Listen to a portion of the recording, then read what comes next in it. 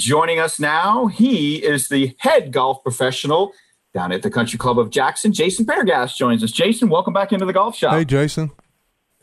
Good morning. Good morning, gentlemen. Thanks for having me on.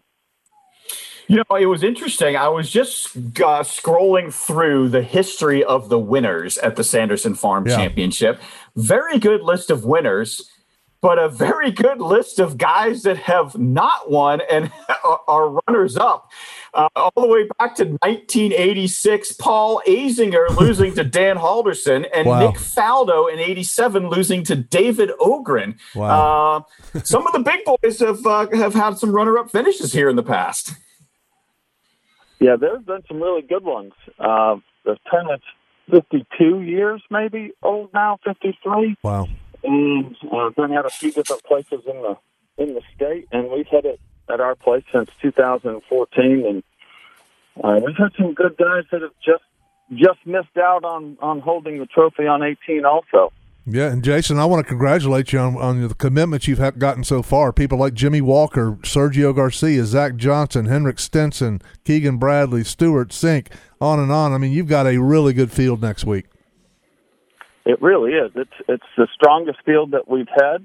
I'm not sure if I guess all the spokes in the wheel are kind of lining up, if you will, between all the challenges with the COVID and the early wraparound season and the changing of the tournament schedule, and everything that Mr. Sanderson is doing, and our superintendent Stanley Reedy with the golf course.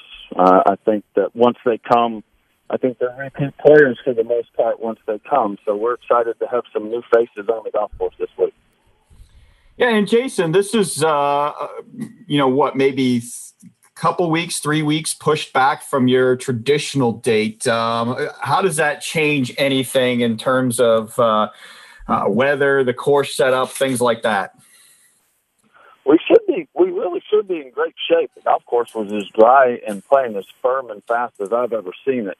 We did a little irrigation project over in the springtime that really helped dry out some fairways, and the golf course is really playing very good. The weather looks like going to be pretty benign. Lower 50s in the morning and 75. Not quite what you think about when you think of Mississippi, but it's perfect time. Mid to late September, early October. It's hard to beat golf in Mississippi that time of year. Yeah, for sure. Yeah, the good news, I mean, you guys, obviously the last couple of years, Sebastian Munoz last year, Cameron Champ the year before, kind of some up-and-coming players, and those guys parlayed those into, they were both at the Tour Championship this year, so those guys were able to sustain some momentum from their wins. Always nice to see that you have guys that are coming back to defend that have been playing well. Yes, it is. It's fun to see some of our players playing really well, and using our event, if you will, for their first wins and leapfrogging into a career for them is exciting.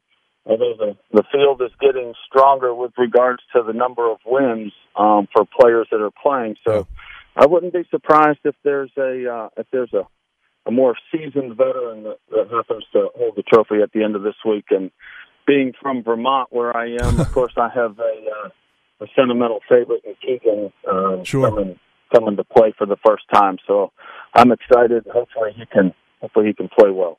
Jason, you had said earlier that the golf course was playing hard and fast a week or so ago. Did the tropical storms change that? I mean, is it a lot softer now than it was, say, 2 weeks ago? It is. We missed the first storm that went through Louisiana and kind of devastated some places down there. Yeah. So we missed that storm. This week, we have received upwards close to 6 inches, 5 to 6 inches of rain. That's a lot of water. In the week. Yeah. So it's really fattened everything all up. Although I do think the golf course is going to play the hardest it's ever played, given the fact that there aren't any stands anywhere. Mm-hmm. So I would expect hole number 12 to be the hardest hole. It always plays challenging, but I would expect hole number 12 to be the hardest hole for the event. 18, I believe, is going to play harder. You know, they don't have the backboard of all the pavilions, and and stands and all of that behind the greens, kind of protecting a long shot. Yep. So I would expect the golf course to play hard. The rough is thick. It's really good. Again, we're talking with the head golf professional down at the Country Club of Jackson, Jason Prendergast. And yeah, that's what I was going to say. You know, we watched Bryson DeChambeau and Matt Wolff kind of use the bomb technique and go find it and hit it again. You know, how does something like that work out at the Country Club of Jackson? You know, if guys bomb it and they're a little offline, what's going to be the repercussions of this? Well, Bermuda rough is different than cool season grass rough up at Wingfoot for sure. It plays gnarly. We're about 2.5, maybe upwards of 3 inches if we can get some more growth between now and the event. It's really hard. These players have such high club head speed; they have a chance to get it out of the rough for sure. But it's going to be hard to hold them on to the greens. A lot of our greens kind of roll off on some edges, and we have some false fronts. So, in all honesty, the rough's probably easier at the landing area, which is where all of our members enter and exit the fairway when they play all year long. An extra 40 yards, my members don't hit it there, and the rough's probably worse down there than it is at the quote-unquote the landing area. So nothing wrong with hitting it a long ways as long as they miss it to the right. You can't ever get in trouble at CCJ if you miss it to the right. So long and spades are okay. Yeah, Jason, nice. You know, this time of year, the Bermuda in the southeast, you know, it's thin enough to the ball goes right down to the bottom, and so you're hitting the ball off sometimes hard pan. It's kind of unpredictable as to how it's going to react once you hit it. The only thing that I've ever played tougher than tall Bermuda rough is the ice plant out in California. That is impossible, right? But it'll play tough, and I agree. I mean, fescue grass doesn't hold a candle to 3-inch Bermuda grass, especially this time of year. Absolutely, and I'm from the north, so when I got down here 20 years ago or so, it was an eye opener for me. I know my members are challenged with it. Clubhead speed, as I said earlier, is a great thing. Mm-hmm. But even then, trying to figure out how the ball is going to come out. I mean, the rough.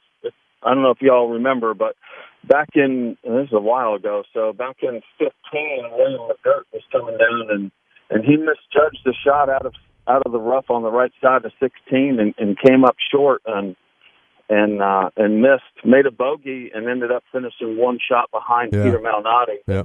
I talked to him that afternoon in the locker room, and he said he misjudged how it was coming out of the rough. So the rough potentially cost him a shot at a playoff for sure. So that's a guy that's played, bad, but it's tough. Yeah, and that's a guy that's played in the Southeast his whole life, William McGirt. You know, he's used to Bermuda grass. So yeah, it's tough. This year. I'm excited. He's back in the field this year. He's recovered from his injuries, and he's back in the field. I'm excited for him to play and look forward to staying high to him. Yeah. And Jason, that begs the question.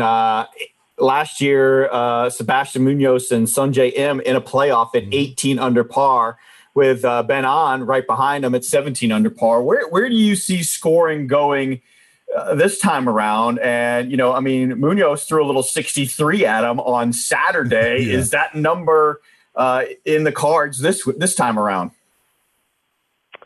I think it is, as hard as it is for me to say. I think a 63 or a 4 are in there. It's just hard. It's hard to put them together for anybody to put that many of them together. Yeah.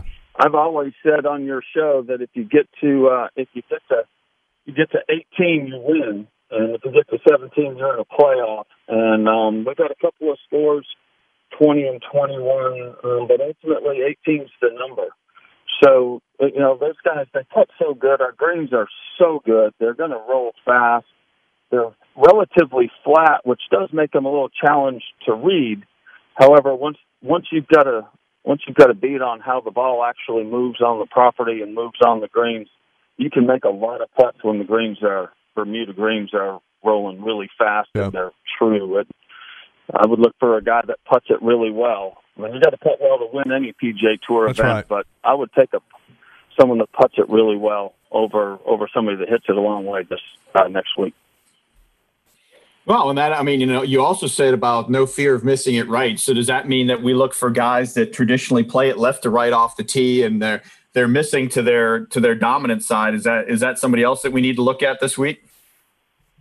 I would say so. Yes. I mean, we've got a couple of dog legs that move. Number 6 moves pretty hard from right to left, and that's a long hole. Most of our dog legs are fairly soft, and there's only trouble on the back 9 on the left side of the property as the golf course circles back clockwise around the property.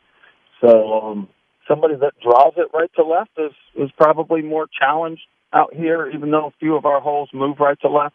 I would find a guy that moves the ball left to right, kind of fades off the tee, and can putt well. I put my money on them all day. Well, Jason, man, we always appreciate you coming on with us and talking about the upcoming tournament. I hope you have a great event out there. No fans, but you know what? We'll all be watching on TV, and we hope to see some nice action down the finish. And you never know, maybe a little playoff action. Maybe a little playoff. That would be great. And, of course, I appreciate your time. Thank you all for calling and having me on your show. As Mr. Joe Sanderson says, it's all about the kids. And Yep. And we're asking everybody to mask up for the kids, and thoughts and prayers for everyone challenged in this crazy time, and hopefully we get through it sooner than later. Yeah. Thanks a lot, Jason. Thanks, Jason. My pleasure. Thanks, gentlemen. Have a great day. Okay.